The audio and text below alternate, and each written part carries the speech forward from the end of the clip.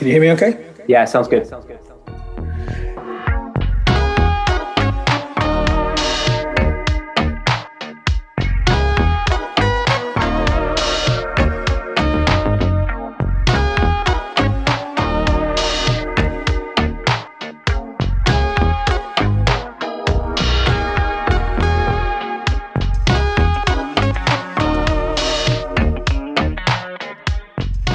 Season 1, episode 3, we've hastily assembled the adventures for another podcast. We've managed to get a chance to sit down with Luxury Elite later this evening and talk to her about not just Late Night Delight with the repress of that coming out on Friday, but also just about her place in the sort of broader history of the genre, which is a really exciting opportunity. I'm joined as ever by Tom and Martin. How you doing, guys? Pretty good, thank you. Good evening. It's a Wednesday, hump day. Always a positive. Yeah, hump day. Yeah, I've been off for a couple of days. I was in Exeter, an Airbnb. I had an amazing time until we got the bill for the rug that I spilt a glass of wine over. But it was nice to just do nothing and then come back to an inbox of madness as usual. That such is the way. But it sounds as if you had a good time. You're an interesting landlady, from what you were saying.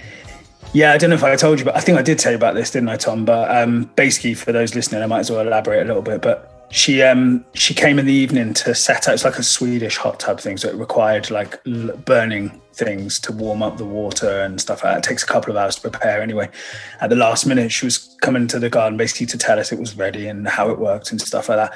And as I wandered off, I just heard this noise behind me, it was like gadunk sound, like a splash. And she'd fallen, she'd tripped over this little wall that was about shin high, landed underwater in the pond, and she was stuck. And all I could hear was, help, help. And I shouldn't laugh. She was absolutely fine. I went, reached out, pulled her out of the pond. And for the next minute that she was talking to me, telling me how this had never happened before, she was just gushing with so much water out of her coat. It was impossible. It was like a cartoon. It couldn't have been real, the amount of water that just kept gushing out of her. But no, she was really nice. She was really nice. It was really funny. She was embarrassed, but it was one of those things it's probably better to laugh about than make her feel awkward and go quiet. So we had a bit of a joke about it. Cool. Other than that, I mean, I guess there's a lot going on in the news that we don't need to dwell on too much. Just, like from, I'm sure that we all agree on here, that it's terribly sad what's happening, and love and prayers to everyone who might be caught up in it or who've got family and friends who are caught up in it in any way. Definitely. There is other news which is also been sort of received negatively. It's not on the same scale. It's a completely different vibe, obviously. But the Bandcamp stuff, Tom, you saw this. You sent this to me earlier on about Bandcamp being taken over by Epic Games. Is Epic that Games. Right? Yeah, I mean, I think this news is barely 2 hours old. So as you say, I think our thoughts and opinions are going to be seriously out of date by the time this gets published. But the news kind of hit everybody's inboxes from Bandcamp, who do send rather a lot of emails. This particular email seems to kind of detail the takeover by Epic Games, who I believe make Fortnite and stuff. They're a big player, and a lot of people in our world, the kind of vapor world and the sort of retro music world, have kind of reacted with a degree of suspicion. I think it's too early to tell what the kind of repercussions of this are going to be, but people are worried about losing Bandcamp as they know it, or as it is currently. This is kind of, I mean, ever since we started researching for the film and stuff, it's been a discussion about the impact of sampling and the legality of it and what would happen to the scene if Bandcamp was to kind of go the way that YouTube's gone algorithmically. So this is something that people have been fearing. I mean, like you said, it's 2 hours old. No one actually knows what the impact of this is going to be. They say it's business as usual, don't they, in the statement that he's put out. But it definitely could be interesting or problematic for any sample-based form of music that's on Bandcamp. Yeah, I mean, it could go either way. So you just said YouTube, and also this week or in the last few days, a very, very influential YouTube channel. I don't know how to say it, but Xerf, XPEC, XERF, XPEC. influential channel that posted city pop albums and kind of various sort of niche music from sort of Soviet and Soviet satellite states. They got removed after 3 copyright strikes, in the same way that artsy music was taken down, whenever that was. So the future of Bandcamp may look like that, or it may look like Spotify, which for all its kind of corporate gloss is somewhat of a Wild West. There's plenty of music in our world which is extremely naughty with regards to copyright, and not only is it tolerated, it's placed in official vaporwave playlists. So too early to tell. Who knows? Yeah, well, this is something we'll probably end up keeping on top of, we can ask Luxury Elite herself if she's got any views, because obviously she comes from the early days of vaporwave and right the way through, and they've seen, I'm sure every artist that's been around as long as she has, and as long as some of the other OGs have seen ebbs and flows where this kind of thing's been a concern before. So we can perhaps put that to her as well. You guys been listening to anything interesting musically? Future sounds. Shall I go? Yeah, go for it, Martin. Interestingly, last week you guys released you had a mix that was done by Jack Dyson from Space Jams, who'd included on his track listing for the Club Flamingo, he'd included Luxor, which, interestingly, I've not heard of Luxor for a very long time, because he's not really released, he or she, forgive me, I'm not quite sure who they are exactly, has only sort of not released anything for at least 2 years, and sort of prior to that was some time before. So I've been listening to a little bit more of his stuff off the back of that in the last week or so. He's kind of renowned for doing a lot of remixes of kind of classic tracks that you would that you'd know well from the 80s. I think Jack included one from George Michael. I'd myself been listening to a remix of Higher Love that he'd done of Steve Winwood's. It's an extended mix, but it's good. It's kind of it's done in a way that's just quite smooth, quite different, but at the same time, it's probably really good for a DJ mix, actually, thinking about it. But he's so I've been listening a little bit more of his whole remix album, really. But that particular track stands out.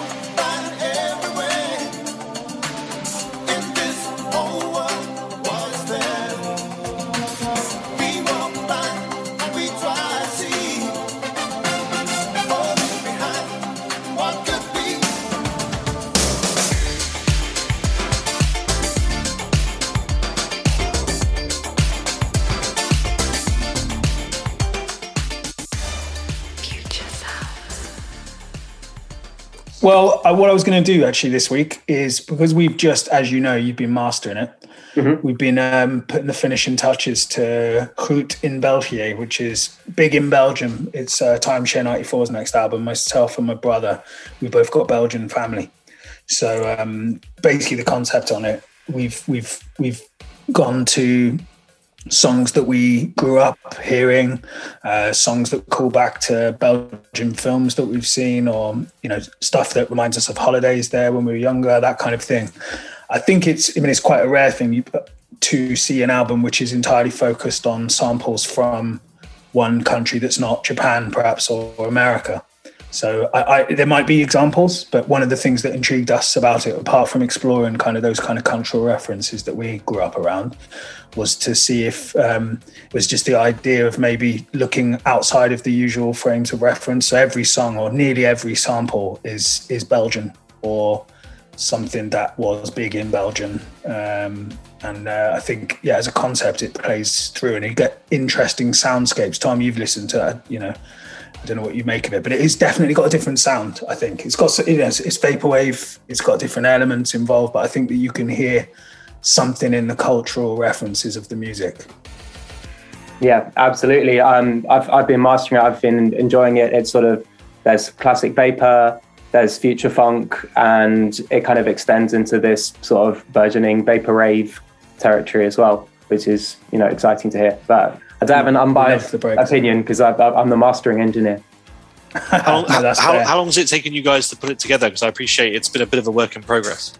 We've been talking about this for about a year and a half, and working on it slowly. We've had ebbs and flows, and then we've kind of had other projects get in the way. And then just basically over Christmas, we just decided to put ourselves first for a little while because we were so bogged down in just admin and running the label that we hadn't kind of concentrated on this. But I think it's the best thing we've done yet. Maybe people will like it, maybe people will hate it. But yeah, it's a labour of love, and we'll be putting it out in a few weeks' time. Drop the bass.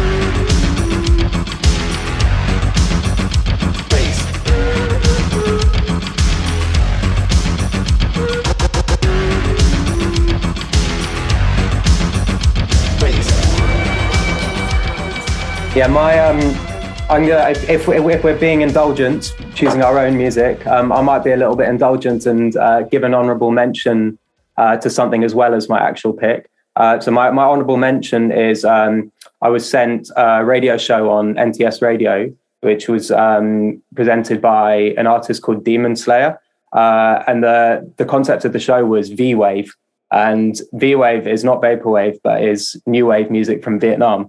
And the music was wicked, really interesting. So this was like 70s and 80s stuff made from sort of Vietnamese people living in California. Really cool. But the presenter ended the show, I think, as a nod to this kind of sort of ambiguity around the name V-Wave. He ended the show with a Blank Banshee tune. So kind of brought it back to vaporwave. It was a really good listen. I think it's archived on NTS. So yeah, the V-Wave show by Demon Slayer.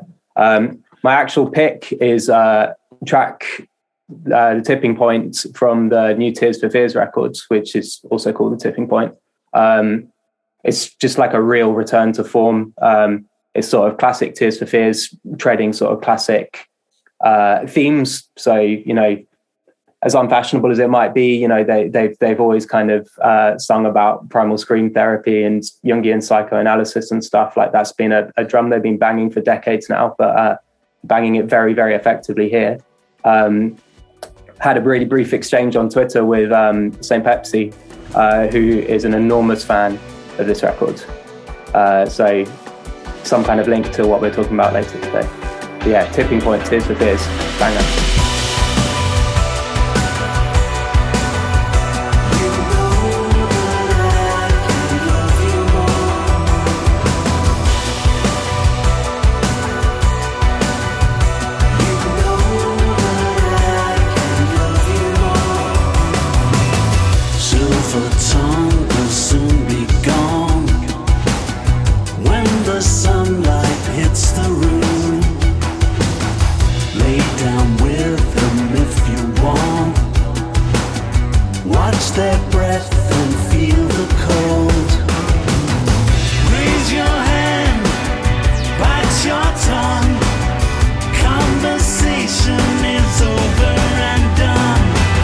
We let 'em out.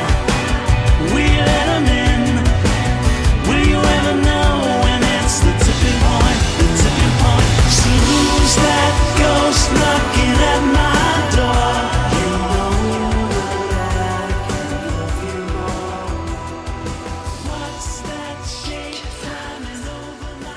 So this Friday we've got the Late Night Delight Deluxe. We've got 3 new vinyl variants as well as tape and mini discs. The album's going on for nearly a decade now. It's incredibly influential. It's incredibly popular. It's probably one of the top 2 or 3 most cited gateways to vaporwave, if you can call it such a thing. We've got Luxury Elite joining us in a little while to have a chat, and what better opportunity to kind of talk through one of the OG stars of the scene's feelings and memories of making the album, but also its wider impact on the scene, and just find out a bit what makes her tick and what's to be coming in the future. Excellent. I'm looking forward to it. It's going to be good. Yeah, that's all good, Andrew.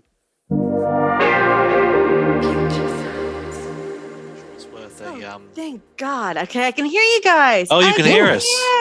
Yay! There we go. Luxury Elite in the house. Yes. How are you? You've had a mad day in work, haven't you? Oh my God. I had like a meltdown post work. So I was like, get your ass together. You have an interview to do. It is okay. We'll keep it relaxed. It's no dramas, but it's great to have a chance to talk to you. And yes. Yeah, it's with everything that's going on, it's nice to sort of refocus your minds on more positive and lovely things. And, exactly. So that's why we've been looking forward to this. Yeah, likewise. So I'm Enzo. We've spoken before, obviously. You've got Tom, who is also Donor Lens. Tom, half of Donor Lens. Hi, Lex. Hi. And Martin, who is Patrick Fakeman, and is also part of the podcast panel. Hello, Mr. Fakeman. It's nice to meet you. Good evening, good afternoon, good middle bit, however it is for you. Early evening, is it there? And thank you very much for coming and joining us. Thank you. Of course, I'm more than happy to be here. My cats might make some cameos. They might decide to meow or do some crazy stuff. So I apologize in advance if you hear them sound like they're going rabid. They may be, and I apologize. I had to throw mine out because he was causing trouble, and the other ones were just sort of all standing outside the door waiting for me. So they've gone. I've got a sleeping baby at the other end of the hall, and a dog who may pop in. He likes to pop in when we're recording podcasts, but I think he's asleep on the landing. So guarding the baby. Yeah, I feel bad because I've got no babies or pets. Is he yet? Yeah, not yet. Baby on the way though. That was today's news. I went for baby scan. Found out I'm having a little boy in the summer. Oh my gosh! Hey, amazing. Congratulations! Thank That's you. wonderful news. Yeah. Another vapor pad. There's loads of us. There are a few, yeah. So, thank you. Like Martin said, that we're all really pleased to have a chance to sit and have a chat to you. Obviously, this Friday, we've got Late Night Delight, the reissue coming out. And we did think, obviously that's one of the reasons we wanted to talk to you is to commemorate that release. But is it all right if I just start by asking you what you make of the current vaporwave scene? Maybe you give people a sense of how it's changed over the years, because you've been around for a while. Yes, sure, absolutely. This year actually is now a full decade of me being in the vaporwave realm, which is kind of crazy. Actually, I was a big fan of it starting in 2011 because I kind of watched it behind the scenes, and then on funny enough, September 11th, that will be officially 10 years of me doing the Lux project. So it's kind of wild to think, that this scene is still around, because quite frankly, I'm so used to so many internet scenes. I watched Chillwave come and go, Witch House come and go, Sea Punk come and go, all these different genres that kind of didn't really have a very long shelf life. So I kind of figured truly that vaporwave would be the same way. But I feel like the combination of people discovering how wonderful a vaporwave IRL show is, but also COVID and people becoming having to stay home more, people hanging around online more, people's desire to do more URL shows. I feel like that's kind of brought like a renaissance in a way to vaporwave, which, to be honest, I didn't know if I was going to see a renaissance. I didn't know if I was coming back in 2020. And whenever I did, I was like, wow, it's still thriving. And I'm really impressed by it.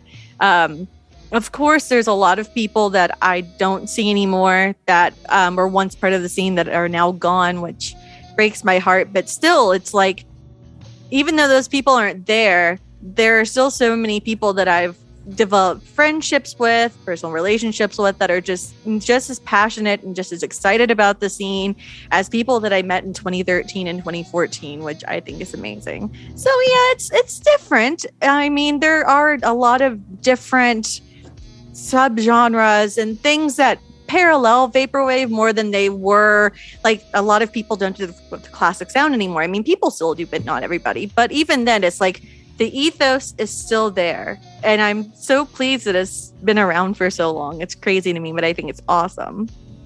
It is. And it's interesting as well you say that, because obviously there, like you said, there were people that you were friends with back in the early days, but their music, it kind of lives on with them.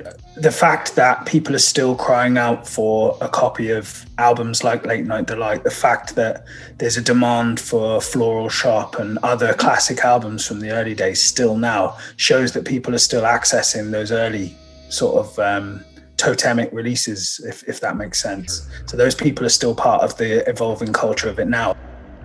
I'm Strawberry Station, and you're listening to Future Sounds FM. I was a bit of a latecomer listening to Late Delight for the first time. I picked it up on tape from My Pet Flamingo a while back. I think the thing that struck me about it was how seamless it was. Considering it was a back-to-back album, you could play any one of those songs and they just fit together perfectly. Lux's side, St. Pepsi's side, it's just a really smooth listen, and I think that's why it holds up so well. It's just really well made. It's really neat to see. I've actually heard people talk about how they look at the early vaporwave scene with like rose-colored glasses, so to speak, and I think that's so neat. Judging, like, being from somebody that was actually there on accident, watching it unravel. It's neat to see that people are so passionate about, I guess, quote unquote, the classics, so to speak. I don't know. I really thought that a lot of the early stuff would be forgotten about, not really, just kind of people focusing on the new, people focusing on the current. But I guess it's just a testament to vaporwave, how powerful these albums are and how life-changing they are, even to people that are just now discovering it. I guess it's funny enough, for a lot of our samples being from the 80s, I guess it is kind of a timeless genre right now. I would consider it to be timeless. A nostalgia within a nostalgia, almost. Absolutely, yes. It's wild to me, and also what's wild is how young some of these fans are. Like, I interact with these kids that were born in 2000, and I'm like, what? You were born what? 2000? You're 22 and you were born in 2000? And younger kids from high school that are learning vaporwave and falling in love with it. Like, it just blows my mind how the reach of vaporwave. Yeah, it's incredible. Why do you think that's happened? Because you talk about, and you're right, the idea that you've got this kind of renaissance of the 80s, and so you can understand why people our age would gravitate towards that music. Why is it that these young people born in 2000 are finding themselves sort of enjoying vaporwave? And I'm not expecting you to know the answer to that, but if you've got an idea, it'd be interesting to get your view on it, really. Absolutely. I kind of, whenever I fell in love with vaporwave, it was an escape for me. At the time that I started creating it, I was going through some real life hardships, real life struggles. desperately looking for things that could help me go into a different realm of reality, something that kind of gives me a break from how bleak things felt. And I mean, it could possibly be people looking for that escape now. I mean, you're finding yourself doom scrolling on accident through Twitter. You're finding yourself seeing headlines that make everything seem really not good. And of course, we are still going through COVID times. People are lonely. People are looking for a way to distract their brains, a way to focus on good whenever things don't feel that great right now. So I totally understand people falling in love with vaporwave. It takes you into another world. It kind of takes you into a different decade, pretty much. You get to experience a life that you didn't really get to experience, but you're kind of experiencing it, and it seems pretty nice compared to the present. I kind of think that is why so many people gravitate. And also, another thing, I actually kind of think that a lot of people or a lot of kids rather, really like the fact that it's so easy to make vaporwave. I mean, Luxury Elite was my first ever music project. I really haven't done anything outside of Lux. So for a lot of people, it's kind of like their stepping stone. Like, oh, okay, I'm going to do the sample stuff, and then I'm going to go to the next step. It's like a starting ground for a lot of musicians and a lot of kids. And they feel like, hey, I can be part of this too, and be part of a wonderful community of people. Do you know what's really interesting? You say that is we talked to Adam Harper. We did an interview with him for the film a couple of months ago. And he said, Tom, you correct me if I'm misquoting him, but I think he said that vaporwave is the first genre of music where you can make an album in less time than it takes to listen to it. So I think he was being playful, and he said, I'm not meaning to be dismissive about it. I think he kind of liked the sort of playful, the facetious tone of what he was saying, but in some respects it's kind of true. There's a throwaway sense, especially with some of the earlier stuff, that it was kind of the low barrier to entry, almost punk ethos of it. But I think it was a playful comment he was making, but like vaporwave is playful with time. And I think like some other music then that Adam Harper would be interested in, like John Cage and things like that. That's kind of more serious music that is also playful with time. So I think, I think it was a good line. It was a zinger. But I reckon it'll make the final cut. But it sort of unearthed a truism that vaporwave does interesting things. It has an interesting temporal effect. Definitely, 100%. I agree. I love that quote. Honestly, it took a week for a lot of my early albums to get made. Like, I could churn them out within days. I don't know how I did it, but he didn't lie. I mean, you can make a vaporwave album very, very quickly, or at least an EP. They're just so fast to churn out, especially if you're super prolific like I was. Now I can't do that anymore. I take a lot longer than that, but his quote is not a lie at all. I chuckle because it's very accurate. Does that add to the kind of crazy idea that 10 years later people are still happy to listen to it and play it and buy the vinyl, etc., from a point of view that it feels as if it's quite easy to make, you can churn it out in a week, and yet 520 weeks later people are still listening to it? Right. Yes, exactly. Like one of my most streamed albums, With Love, was made in like probably 2.5 weeks. And Midnight has, I don't even know how many streams. I think the last time I saw it had over 1 million streams on Spotify. And I went, what? Are you serious? I'm flattered, but it's really wild to think that this random song that I just kind of sampled and messed around with, it hit so many people. And then of course SWAC, that has gotten really big. And I think I've finished that song. I made the second version of it, which made it onto World Class. I think I got that done within 3 hours. 3 hours. It is crazy. But, taking us back to when you originally set up the project, then was there? How did the idea for Luxury Elite as kind of a character come about? Like, were you consciously looking for an identity that said something to the idea of consumerism and advertising? Well, that is a good question. So whenever I first started really going into Lux, of course, in September of 2012, at the beginning, I was just kind of throwing things at the wall, and I was trying to see what would really stick musically. I already knew that I wanted to do Luxury Elite, and I wanted it to be I didn't want it to be known as my name. I wanted to be known as Lux. So I knew that I wanted it to be an entirely different identity outside of myself then. I just didn't really have the concrete ideas in my head until probably Rose Quartz. Rose Quartz, the EP that came out in early 2013, was where I was like, okay, this is what I want to do with Lux. There was a commercial that really inspired the look of Lux, a compilation called Neon Nights, which ended up becoming a song title of Rose Quartz, ended up becoming the name of my online radio station, radio show rather, for a couple years. But there was a particular still of this woman with a veil over her face, this 80s looking business suit, etc., that I really clung to. And around 2011, right as I was discovering Vaporwave, I was also screenshotting random commercial blocks.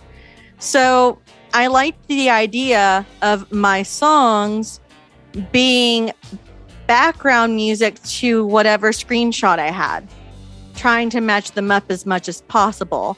And I loved the world that commercial blocks took me into because they were flashy, they were fun. It was a world of where MTV and Miami Vice made everything look flashy and exciting and fun. And I found that to be quite appealing. And I wanted that to be a part of Lux, to not have the Lux world look like basically a random assortment of commercial blocks. It may not be the most appealing of items, but they look flashy and it's fun as hell. So I don't know. I always gravitated to commercials, and I always gravitated to television. I grew up watching television all the time anyway. I literally grew up in front of a TV. So I feel like it only made sense. It was like it fit like a glove. It was a natural fit for me to do commercial, like basically music for commercial blocks. Are you making a statement with it? I mean, beyond the aesthetic and your interest and your enjoyment of those sort of visuals, are you making a statement? Because there's been people who've made a big song and dance about this idea about Vaporwave being anti-capitalist, or, maybe more just about evoking nostalgia. I mean, do you sit on one side of the fence there? For me, honestly, it's all about nostalgia. I know that was a very popular statement that was made, of course, back in the early days. And honestly, I did try to incorporate that because back in those days, fun fact, how do I want to word this? I was almost afraid to say, oh, I don't really have that kind of vision for it. I rather look at it with like a nostalgic lens, because that was at the time where if people had Vaporwave on a pedestal, I was already considered to be a quote unquote cancer that was killing Vaporwave because I wasn't taking it seriously enough. So it wasn't cool for me to say, hey, I like it for the nostalgia. So initially I tried to go along with it, but in actuality, fuck it, nostalgia. That was 100% the appeal for me. I liked the weird, strange world it took me into. I liked the fact that it reminded me of everything that I saw as a kid on television. I liked the fact that I got to play around with the quote unquote 80s aesthetic of all the commercial blocks that I was seeing. I went into it fully for the nostalgic purposes and how warm and fuzzy it made me putting on those rose-colored glasses and going into that realm. That's where it's leveled out now, though, isn't it? Go 10 years forward, you've got the business of Vaporwave's grown. I think people have kind of settled on this more nostalgic I mean, some people are making a statement. I don't want to take that away from artists, but it feels like the scene generally is kind of leveled out to a point where that debate has been argued and dealt with. Do you think that's fair?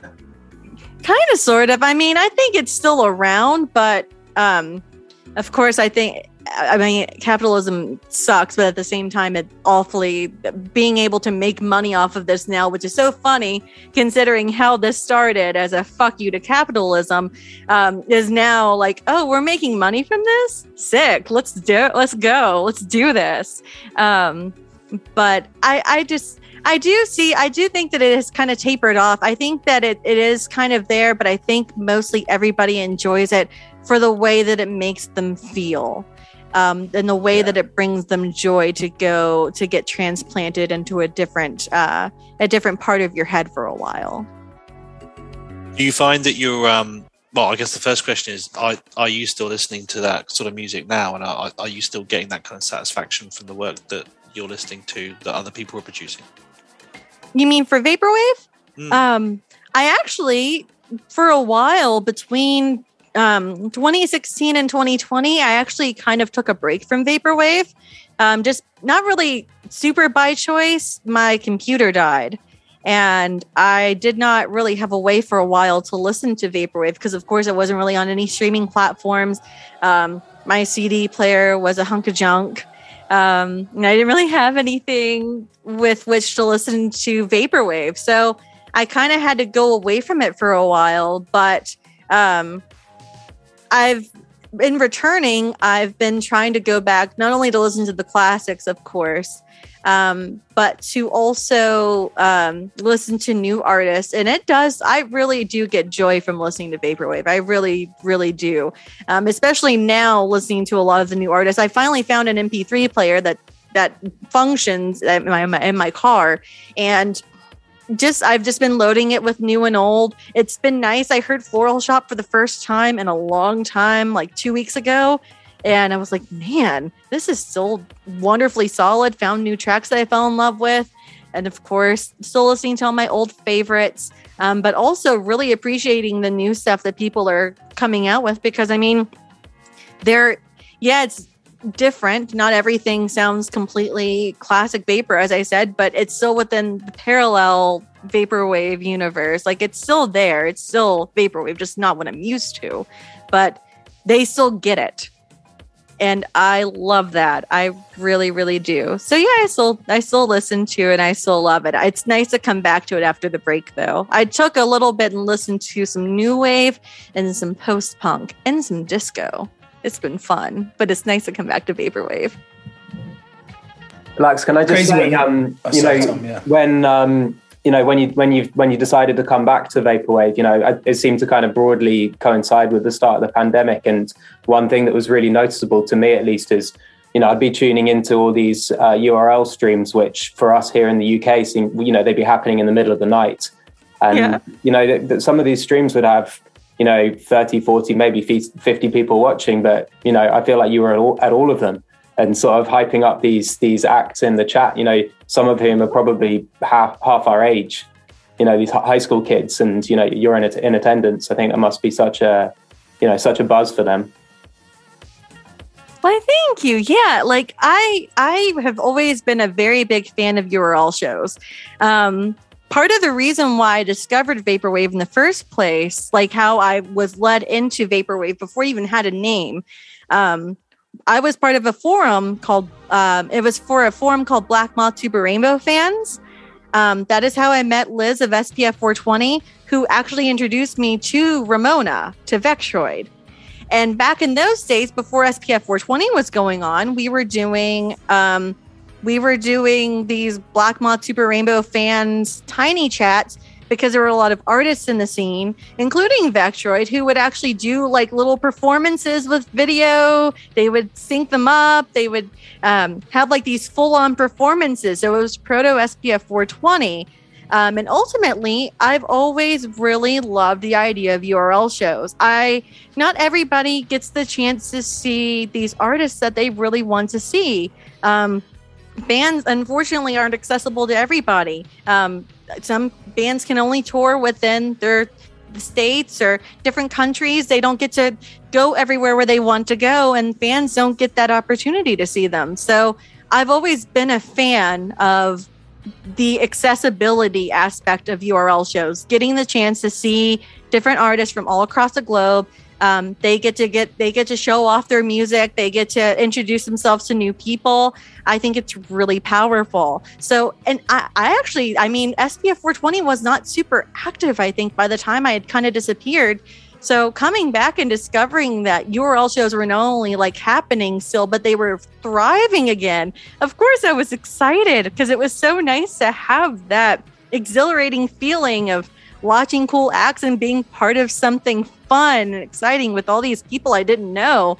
I thought it was great. So I don't know. I like going in there and I like cheering people on and hyping people up because I mean, it's I don't know. It's just brings me joy to do that. And I mean, these kiddos are talented. I don't want them to think, oh, this person who happened to be in the realm like 10 years ago thinks that they're too cool for my music. Fuck no. They're my peer and I'm going to support them and tell them that their music rules and hype them up and make them feel overjoyed. I like the recognition that I got from people that I consider to be my idols whenever I first hopped into the scene. I can only do that for them in return, in my opinion.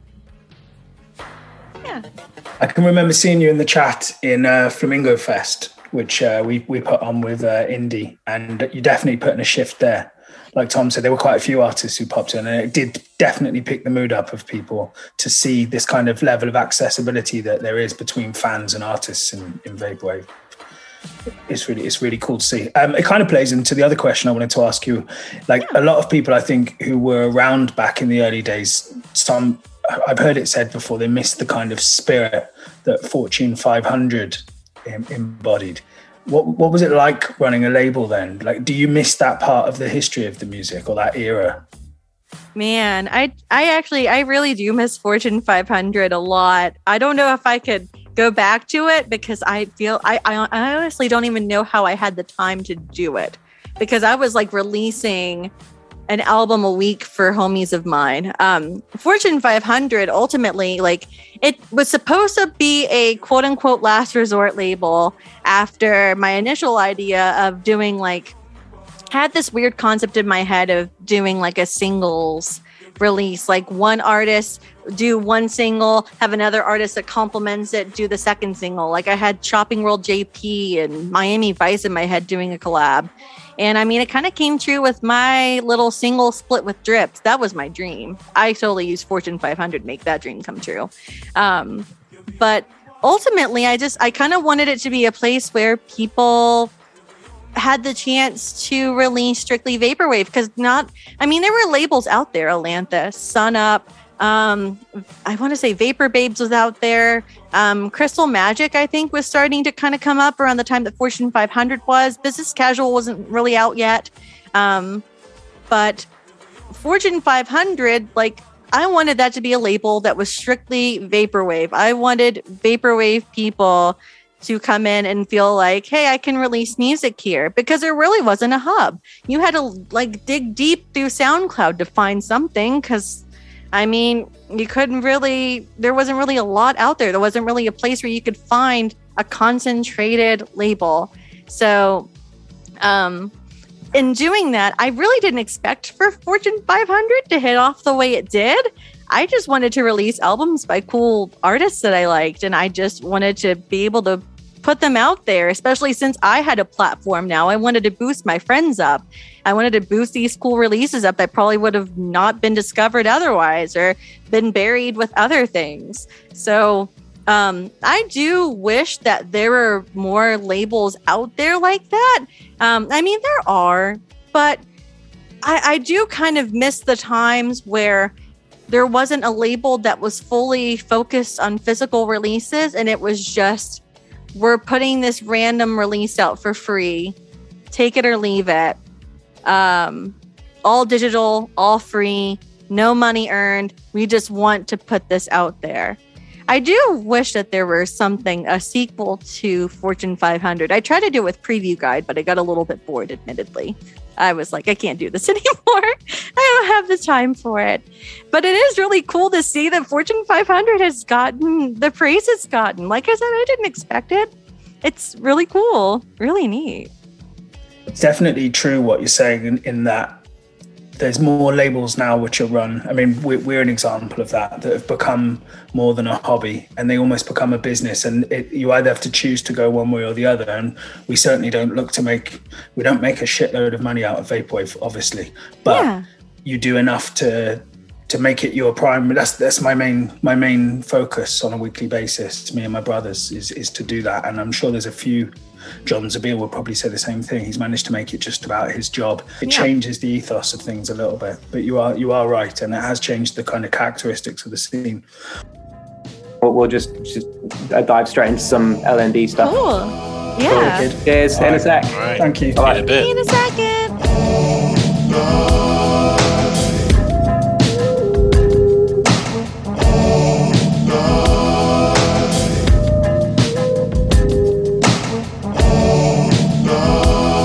This is Eric Hughes with Sly Vinyl Records, and not only is St. Pepsi and Luxury Elite's Late Night Delight a marriage of vapor royalty, it might just be the perfect release for the vapor vinyl format. This newest pressing clearly takes inspiration from the original cassette edition and is the most comprehensive version yet. Future sounds. All right. Yep. Cool. I think we're back again. Oh, Hey, you're sorry. back. Hello. I thought I've been talking with you guys. I'm like, are they not hearing me? No, we haven't been hearing you. Sorry. That's rude of us. We were just talking about cats and babies again. It's okay. Excluding That's what we talk about. Cats Sorry and about babies. that. Oh, it's fine. My cats have thankfully not gone too crazy. I think they actually are asleep for once, which is a shocker. Yeah. But no, I was trying to say, I'm so sorry if I sounded like a jerk whenever I was talking about Fortune 500 as a digital label. I was like, oh no, that might sound really tone deaf of me. Like, dismissing physical labels. No, I figured not. But I was like, oh shit, I need to stop putting my foot in my mouth. Oh, you're But to be right. honest with you, I'm quite conscious of it because we've kind of had a bit of flack over the years. Certain people, as you get bigger, I think you're there more to get shot down, and I think people start to, maybe it's more people are looking at something, you're going to notice the noises that are negative around making money and things like that. I think people assume that you make more money than you do and make all sorts of assumptions about your it being intentions. more of a business. Yeah, they think it's more of a business, but we've always tried to keep it as much as possible like a family, a small family business. And I hope that comes across to people, but this ain't about us anyway. Yeah. So talking about Late Night Delight, this is an album that of all albums we've ever released, I have never ever stopped receiving emails from people asking if we're going to do a repress. And so we obviously finally got round to having another crack, and hopefully you're really pleased with how the art came out. Vanitas did a really amazing job on it, I think. Yes. How do you feel about that album all these years later? Like when you made it, did you have any idea of kind of the fact that people would still be talking about it all this time? Not at all. It's really wild to think that originally it was not even going to be on tape originally. We were promised it whenever we had agreed to releasing with Illuminated Paths back whenever Wes was still running it, Public Spreads News. But then he had said, well, I'm sorry, I have family stuff going on. I can't do the tapes. And we were like, okay, well, whatever. Maybe we can do them one day. And funny enough, it was him being like, wow, this is a really great release. I'm going to release these on tape. Expect 25 tapes to come out. And those sold out, I think. It was remarkable to us that even 25 tapes at that time sold out within a day. Only 25. I remember Ryan and I freaking out like, oh my gosh, this is happening. We just sold out our first tape ever. And now I would have never, ever expected this fun, goofy project, this fun, goofy split release to have had the effect that it has upon our vaporwave scene and for it to be this popular. We just wanted to have fun and make a cool album based upon our love of Mac Tonight that we bonded over. And now it's everybody's go-to first album, usually that or Floral Shop. And I think that is so strange and so flattering. This could be like a moment where you pop a pin in the balloon, but do you feel strongly about it? I mean, I've spoken to Ryan before and he said he loves it, obviously loves it, but he feels like he's done, and I'm sure you do as well, feel like you've done albums which you might have felt more strongly about. I mean, how do you feel about Late Night Delight as a piece of your wider work? Yeah, I remember being intimidated by it initially because Ryan at that point was really starting to like blow up. I was watching him get really popular, even like at the time. I mean, of course, he wasn't signed to Car Park at any time, but like at that point, but like he was starting, like his music was really gravitating to people. And I remember starting the split and being like, how in the world am I going to compete with Ryan? And I mean, I now look and I'm like, oh, Lux, it's not a competition. What are you thinking? But I just wanted to make sure that if I was going to be doing a split, that it was going to be as hype as his side was, which I mean, yeah, in retrospect, it wasn't the most hype, but I kind of feel like somebody described it to me how they see it. And I totally agree. My side is like somebody getting ready for a night out, getting excited, getting dressed, talking to their girlfriends on the phone. Like, oh my God, I'm so excited to meet up with you guys. Let's go to this party. And then Ryan's side is like the full party experience of being there, of being with their friends, of all of that. So it's like the Lux side is the hype. The St. Pepsi side is the experience. And I was like, man, I like that. I'm totally borrowing that and stealing that from you because that's so spot on. That person forgave me for stealing his reference, but I've been using it ever since. But it's not my favorite thing I've done, I will admit, because I mean, I've really grown more, but at that time, I mean, still, I'm super proud of the samples I chose, my looping. I wish I would have not taken it so seriously and had a little bit more fun with it. But at the same time, I mean, I heard it back, funny enough, for the first time in a while through the Vapor or the vinyl remaster that was done. And I found myself dancing in the kitchen, doing the dishes to it and being like, man, I gave myself too much grief on this album. This is really solid. This is really fun. And it still stands the test of time. Almost now 10 years later. I cannot believe that's about to be 10 years old. I feel ancient. Lux is officially like almost in double digits. Oh my gosh, she's going to be a teen soon. Late Night Delight is going to be a teenager soon. This is kind of expect to see from the stroppy face. Your music start to get more challenging and anti everything. Whilst you're dancing around the kitchen doing the dishes. Yes, at the same time. It's so amazing. Like, I can't believe it. I can't believe that we're talking about this album almost 10 years later. It's a very pinch me, I'm dreaming moment. Never would I have expected to have this sort of legacy with an album that Ryan and I made. I just, it's a very crazy thing. I'm so sorry. Go ahead. The hype is real. I mean, my notifications, emails, like Twitter, everything has been going off the hook for the last week with people asking questions. And every time I do a post, I keep thinking, did I word that clearly enough so that everyone understands exactly what's happening on Friday? But I guess we'll just have to wait and see. It's really exciting.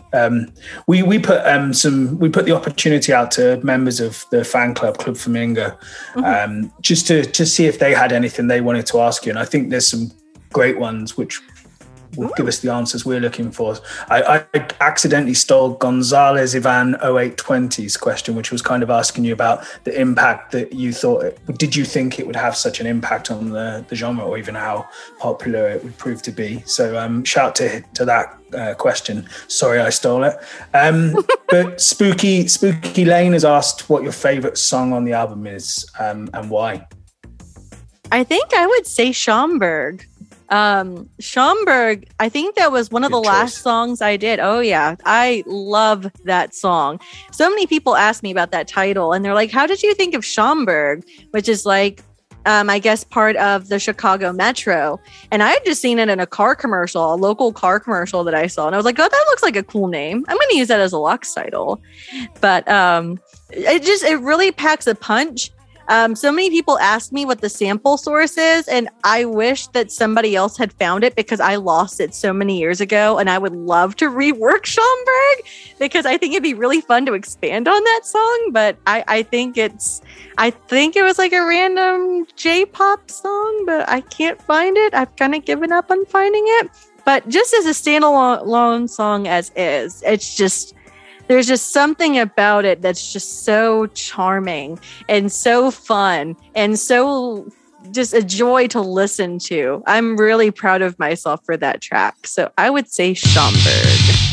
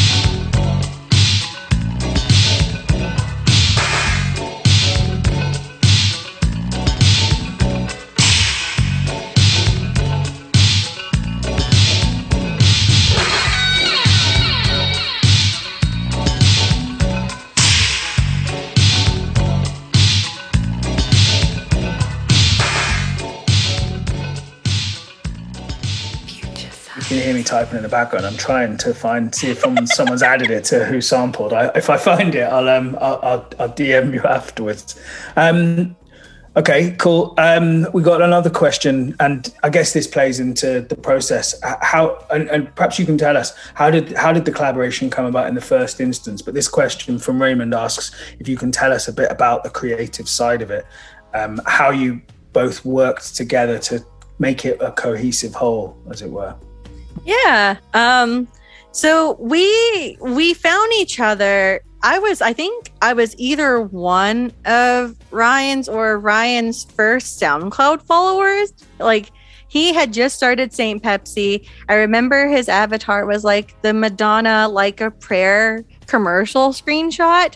Like, I remember, like, as soon as I followed him, I think within a day he sent me a message and said, "Hey, do you want to collab?" And I was like, oh, sure. Yeah, why not? Let's go for it. I mean, he was pretty prolific. I mean, he had just put up his SoundCloud and already had 3 albums out that he had put out pretty much within the same day. Yeah, I saw that and I was like, how has he already released 3 albums? That's admirable. That's wild. But we ended up doing this collaboration. We friended each other on Facebook, and we just kind of started sending songs to each other, sharing ideas of what we wanted to do. And of course, we had already like flipped out about Mac Tonight, which, funny enough, I want to say I ended up I made a Mac Tonight header from a Facebook, I think around the same day, like a year before that we were discussing Mac Tonight. I think it was like literally the same day, a year before, that I'd put that Mac Tonight header up. And I was like, this is a weird serendipitous moment. So we decided to use that for Late Night Delight. We were like, well, this was apparently meant to be. Let's just use Mac Tonight as our inspiration and for our cover art. We just kind of threw tracks back and forth. I think he ended up using most of his tracks for his side that he had sent me, whereas there were some songs that I did not include. Fun fact, the track from With Love that I mentioned earlier, Midnight, was actually supposed to be on Late Night Delight, but I second guessed it and I removed it. So I don't think anybody really knows that. So there's a fun exclusive for you. I don't know. My creative process was, I want to make my side as fun as Ryan's, but how do I do this considering all of my stuff sounds more darker and less like super fun? But I just kind of tried to match up energy levels, or at least fun, I guess, spunkier tracks that would stand out with his work. Like I said, I was really intimidated because, like I said, he was becoming so big and all of his songs were like instantly people were talking about them. And I was like, man, how am I going to live up to this? But yeah, we're still each other's cheerleaders, sending all caps responses to each other like, oh my God, we love this. We didn't really have any kind of like coherent theme per se outside of we love Mac tonight and we want to make this really fun late night McDonald's trip record. Like that was pretty much it. And we just kind of went from there. So you guys were sending tracks backwards and forwards as the thing was happening, as the collaboration was going on. That's so cool to kind of get an insight into that. I can imagine, and all of the track names on the album cover are all caps locks as well. Is this like probably copy and paste straight from the whatever chat platform you were using at the time? Yes, I actually, fun fact, I don't know if like they got that from Ryan, because I don't know if we sent the songs in all caps that way. I don't know if maybe it was his upload, maybe he had all caps in his titles, that or Wes was just really excited about it. But all of the songs ended up being all caps, which worked perfectly because the entire us behind the scenes was it was one big question mark. We were just so excited about working together on this goofy, fun release that was going to be coming out on Ryan's birthday, and just excited for the fact that we were going to possibly get a tape. We were new to the scene. I mean, I was still around, but I was new as a creator, and it was just an exciting time to be a part of it. And I feel like that really reflected in Late Night Delight. Even though I was, like I said, even though I was intimidated, I was still excited. And I feel like you can tell that we were excited on both sides, side A and side B. I think you can tell you're excited now. Yes, you know, the way I've you been talk looking about forward. it. Yeah, I always look back at it with like a big smile on my face. It's really a pinch me, I'm dreaming moment. And that entire time period, we were both just churning out albums. I think I ended up releasing TV Party within like a few. I think I finished TV Party almost at the exact same time as we finished Late Night Delight. We were just excited about the scene, excited about what was happening with us, excited about the attention that we were receiving, and it shows. It's really fun to think about now. Really fun to think about now. Yeah, I mean, I remember when we first got to release it, and I know it was kind of an awkward way about which we ended up talking, because you can remember I was away with my girlfriend at the time, and I was frantically trying to get hold of you and Ryan, because I had suddenly come to my awareness that you might not have been as aware of the fact that it was being released as we'd thought.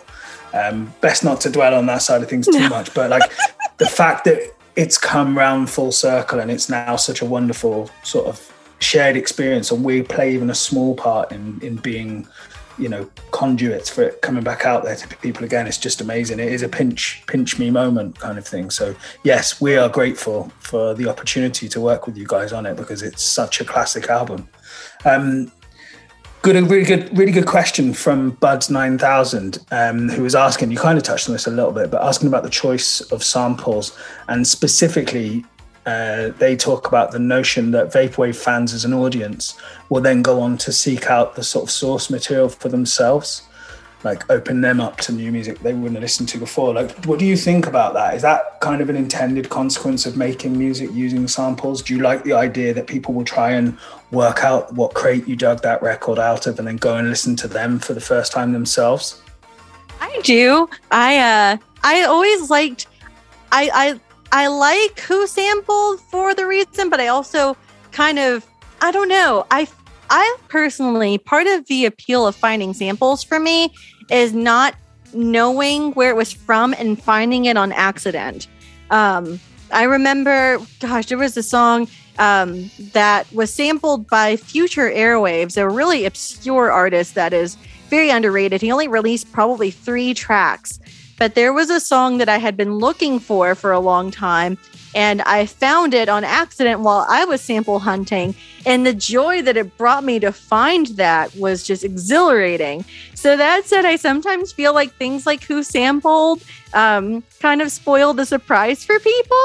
I mean, it's cool that it's out there. I mean, some people don't really know where to begin in finding vaporwave things. Like, they don't know where to start. So it kind of, in the modern vaporwave realm, it kind of acts like a guide. Like, hey, if you want to mess around with vaporwave, this might be a good place to start. You can start in this genre. You can start maybe by looking through different channels, different artists, etc. But I kind of like the surprise aspect of it. But then again, I do appreciate the fact that it is guiding people. For me personally, I have developed a fondness for smooth jazz that I didn't expect to ever have. I used to hate smooth jazz as a teenager. I remember this particular dentist's office experience where we listened to nothing but smooth jazz the entire time. And teenage me totally hated it. And now, like, adult me is like, can I go back to that? And can I, like, grab my phone and Shazam everything? So I could just have that as a playlist, because I'm pretty sure all of them I probably would think were amazing. It's really helped me develop a fondness for 80s pop, 80s instrumentation, drum machines, just that whole thing. I used to hate the 80s as a decade. I used to hate the fashion. I used to hate the music. Yes. Yeah. It's crazy to think. Like, I hated it when I grew up in it. I thought it was naff. I thought it was awful. Yes. It's amazing how much your views can shift when you kind of give yourself a bit of distance and you look back through kind of a nostalgic prism. Yes, 100%. Because I remember whenever people were starting to do like the 80s, like neon, kind of like the mid 2000s 80s renaissance. And I was like, what is this? Why? This is garbage. What are you doing? And then I found myself a few years later being like, oh, the music's not that bad. The fashion's not that bad. And thinking, I bet teen me would be like, what the hell is wrong with you, Lux? Where did you go? Who are you? But yeah, I really developed an appreciation for it as time progressed. It really opened some portals for me into appreciating. I probably wouldn't have gone through my new wave and post-punk phase had I not fallen in love with 80s music in the first place, quite frankly. It opened a lot of doors. And sort of following on from that, I think it was Blue Flamingo. Is he a relation of yours, Vince? I assume not. He's asked a question, but you're on silent. This is another fan club member. It's another fan club member. Yeah. They'd asked whether, given the samples that you used in the album, were there any specific reasons as to why you chose those samples themselves? Were they things that you were listening to? Were they, like you mentioned earlier on, random things that you came about, or was it deeper than that? Honestly, it was. I was just really digging through. Most of the stuff that I had used were like kind of J-pop, city pop kind of. I would go through a lot of different YouTube channels. It wasn't really. I didn't really have any kind of rhyme or reason. I would find a song, and I would go into their channel to see if I could find more songs like it. And I just kind of dug through the crates basically to hear if I could find something that I felt like would fit my sound. And I didn't really have any particular rhyme or reason to it. It did make me develop an appreciation for city pop, listening to a lot of it, because I hadn't really heard city pop at the time. I didn't really know a lot about Japanese funk music, but I think one of the first tracks I heard was a track called, I don't know what it's called in Japanese. I found it and it was called, it said random funk track. So I still don't know it. I know that Groovy Kaiju used it for Space Dandy, but I used it for my own track called What's Going On back for Luxury Elite 3. And that's how I ended up finding more of that. But I really developed an appreciation for their production and how they went about it. And I was like, oh, I like this. I'm going to sample this and see where it goes. So Right. No, there wasn't really a particular theme, though. Nothing that it didn't really fully motivate Late Night Delight. I just liked how it sounded, and I went from there.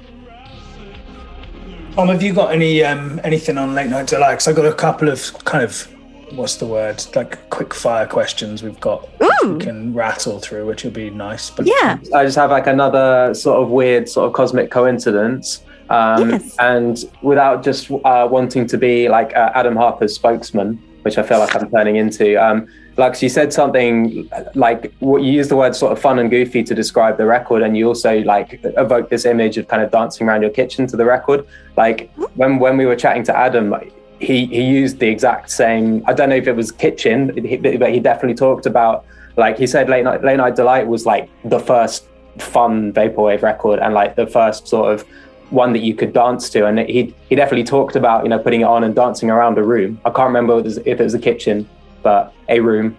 And so what you said about that earlier just sort of brought me back to that. It makes me so happy to hear that, because I don't know if Adam actually like went into detail about his relationship with us early on. I don't know. Did he talk with you guys about that? He talked about the construction of the article, and that he spoke to a number of people, and that the people who ended up making it into the final cut. I don't know if he specifically told me that he'd spoken to you guys. He was quite good at being discreet, I got the sense, which is fair enough. But I don't know whether there's a reason why he wouldn't have said anything. Perhaps you can tell us the scoop. Well, deep breath. We're fine, of course. I don't want to like cause, it was a little bit of a dramatic moment. The follow-up for around the time that his second article came out, there was an image that was floating around on 4chan that discussed a term called broperwave. I don't know if you guys are familiar with that. Yeah, we've seen that. Yes. So broperwave came about because a lot of, like I mentioned earlier, a lot of people thought that I was that Fortune 500, SPF 420, our group of people were quote unquote the cancer that was killing vaporwave, that we weren't taking it seriously, that we were making a mockery out of the genre. And in Adam Harper's second article, he kind of agreed with them and actually linked to the Broperwave article. So the Dummy magazine follow-up was basically him saying Fortune 500 had quantity over quality, kind of not really being the nicest about how the second wave of Vaporwave was. However, he ended up speaking personally about it, like on his personal blog spot, and said that he regretted what he had said about it, that he had grown to enjoy it. I guess, I don't know if he had ended up looking at it at a different approach, that initially he just didn't understand it. But funny enough, at the end of the year, he actually called our album, we were tied with Infinity Frequency's Computer Death as the #1 Vaporwave album for him that year. And I was like, man, how the tides have turned here, because I didn't expect it. He was at the beginning very fully against it. I would love to know one day, just ask him like, hey, what was the turning point for you? I'm sorry, you just probably heard my cat meow. What? It's all good. But yeah, I would love to know what made him change his mind, what broke, like what snapped in his head to be like, oh, okay, I get this now. But it does I really like the fact that he also dances probably around his house to it. Good. I'm glad we can bond on that. You raise an interesting point, but I mean, one of the things he did say was that he had some regrets about the impact that the articles had. I think he spoke off camera about, there was a bit of abuse, I think, on 4chan and stuff that was directed towards Ramona. And yes. maybe that unwittingly you can kind of unleash a beast online, and that's one of the unintended consequences of social media and the way in which online scenes operate. The good comes with the bad, unfortunately, as well. Yes. So I wonder whether maybe down the line he just revisited his whole view on vaporwave, but he said he doesn't listen to it as much as he used to, but he definitely appears to have carried on paying at least a passing interest to the genre over the last 10 years or so. Amazing. So, isn't it? Here's some more silly questions then. Yeah. Hidden asks, is there an artist that you've always wanted to collaborate with but haven't yet, presumably? Fun question. I'm always afraid to collaborate with people, to be honest. I always get intimidated by the concept of collaborating, just because I'm afraid that my side, or like my portion of it, is not going to be very interesting, or that it's going to not be as fun as the other half expects for it to be. I mean, I used to do collaboration albums all the time, but now I'm like chicken shit over them. I would love to revisit collaborating with Drips again, but he is a long gone person. I really wish that he would come back. I don't know. I feel like the one that would be the most fun, I would say, is Eyeliner. I think that would be really fun. Wow. I like that as well. Yes. The MIDI with the sample-based vapor. That could be really interesting. Yes. Yeah. And I've listened. He's been going into like a late night lo-fi-esque sound with his more recent work. I may or may not have heard some things from his new album. And some of it is it's like an original composition of late night lo-fi. And it is incredible. So I could only imagine what a collaboration album with him would be like, especially after hearing that. I feel like it would really complement each other. Maybe one day. Maybe. I'm lucky enough to have been remixed by Eyeliner and to have remixed Eyeliner myself, and it was a hoot.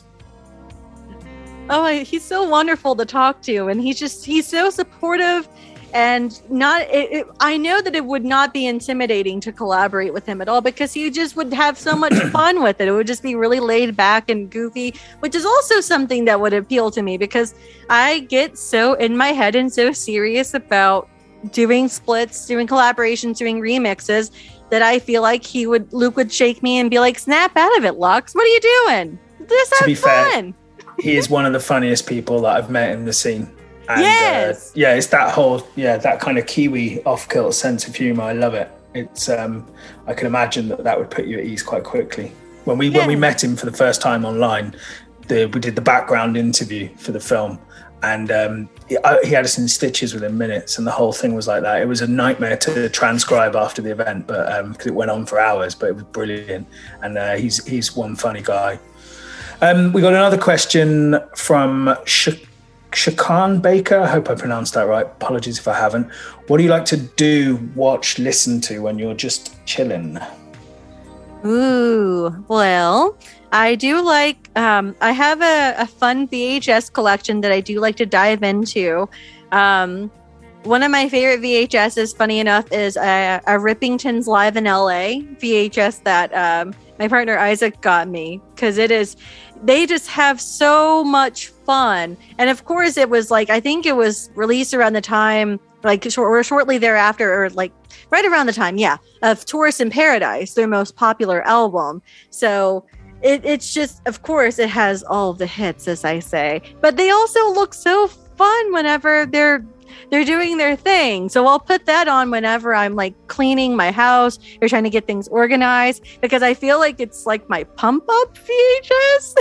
It's so strange. Television wise, I like to go back to my old favorites, like lots of Saved by the Bell, because it's available for streaming on one of the platforms I have. I don't really talk about it very much, but I'm a big RuPaul's Drag Race fan, so I watch that a lot. Like I usually will have that in the background at all times, just on loop. It's just weirdly comforting. And plus, I wish I could perform as fiercely as some of those lip syncers. Like, I am so forever impressed. I can't do the splits. I really want to. Can you imagine if Lux did the splits on stage? I would actually perform if that were the case. We'll bring you out for an IRL event for Future Sounds down the line. I think that would sell a few tickets. Yeah, there we go. I'm sure, but you heard it here first. Only if you do the splits, though. Otherwise, it's a no-go. Yeah, sorry, that's that's kind of. Can I get a Lux stunt double, please? Yes, yes, you that's can. fine. Well, given that you kind of played quite well on the anonymity side of Vaporwave, there'd be a lot of people who wouldn't be sure if it was a stunt double or not anyway, so you could probably get away with it. Good ideas. But then they would be able to go to the UK for me, so that's not fair. Yeah, how could we know we were getting the real You Lux? kind of miss out on a trip, wouldn't you? Yeah, that's true. If you didn't come. Yeah. Fucking stunt double. How rude. We've got one more question from Sudarity, who asks, what would be your favourite tipple of choice? Are you beer, cocktail? What kind of, what's your late night delight? Ooh, I used to be a big rum person, but here in the past probably in the past year, I've developed a fondness for vodka, and it's because of the fact that I can make all sorts of really strange, fun beverages with it. One of my favorite things I've had is just like pure vodka mixed with lavender syrup and pure LaCroix. Oh. And it's really refreshing, and it also gets you a really nice buzz. It's the best of both worlds. I also like using peppermint syrup as well. Just having vodka, peppermint syrup, and LaCroix as well with that. I actually made that drink for the celebration of Twin Peaks Day a few days ago and called it the Black Lodge because I put food coloring in it. I'm glad I didn't poison myself, people. Oh my God, that would be a disaster. But yes, food coloring. Coloring asterisk. Yeah, I'm a vodka person. They're also quite classy vodka drinks as well, aren't they? It's not as if you're just necking a bottle. There's some lavender in there. It's been well thought out. Yes, I like vodka straight. Ugh. I actually had vodka straight as like early 20s. I'm like, God, this is terrible. So I actually kind of shoved it away for years. Like, oh no, I'm not a vodka person. But then I tried it and I was like, what mixed drinks is delicious? Because you can't, I mean, for the most part, as long as you put a bunch of other stuff in it, you don't really taste it. It's fine. It's gone. Yeah. Yeah. Well, look, can we just thank you again? It's amazing to have the chance to sit down and talk to you in such detail about your history, the scene's history, this album's amazing history as well. And what was initially going to be half an hour, we've ended up taking twice that. So we're really grateful for you taking the time. It's been really enjoyable. Absolutely. I don't know if anyone else has got anything to add to that, but just from our point of view, thanks again, and we can't wait to hear what comes out of Luxury Elite next, and where you take the project next. Well, thank you. It would just be a thank you from me. I think I've been listening to your music for a very long time, so it's wonderful to get to talk to you. So thank you for taking the time. Of course. Thanks for speaking to us, Lux. Of course, yes. It was a joy. It's been a pleasure talking to you all. I could really honestly talk for hours about all of it. Really, truly. If we had the time, I would probably talk about it for 6 more hours. But alas, I know that you guys need to sleep. That would be we'll get you in we can get you in for a follow-up at some stage, no doubt. But yeah, definitely. I'd be more than we'll upgrade the Zoom next time so that we're not constantly getting bounced out after an hour. But yeah, no, thanks again. And here's to Friday. Hope that everyone enjoys Late Night Delight Day as much as I'm sure everyone on this call is going to. Absolutely. And, we'll catch up with you soon. All right. Thank you guys so much. It's been a pleasure. And thank you for having me on. I hope you all have a good evening. And I look forward to seeing everybody on Friday. Well, you will have a great rest of your evening. Thank you very much. And you. Thank you. Bye, guys.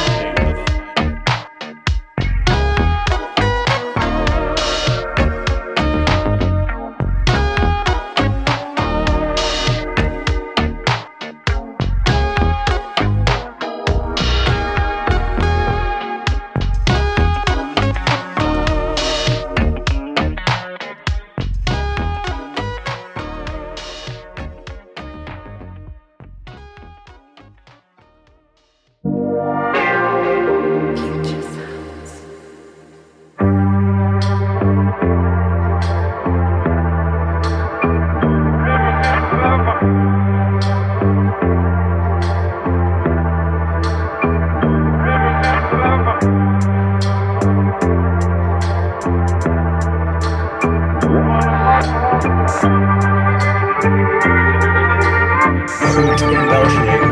from Belgium.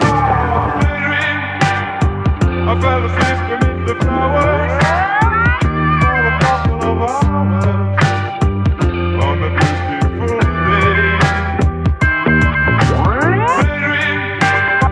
I fell asleep beneath the flowers for a couple of hours on a beautiful day.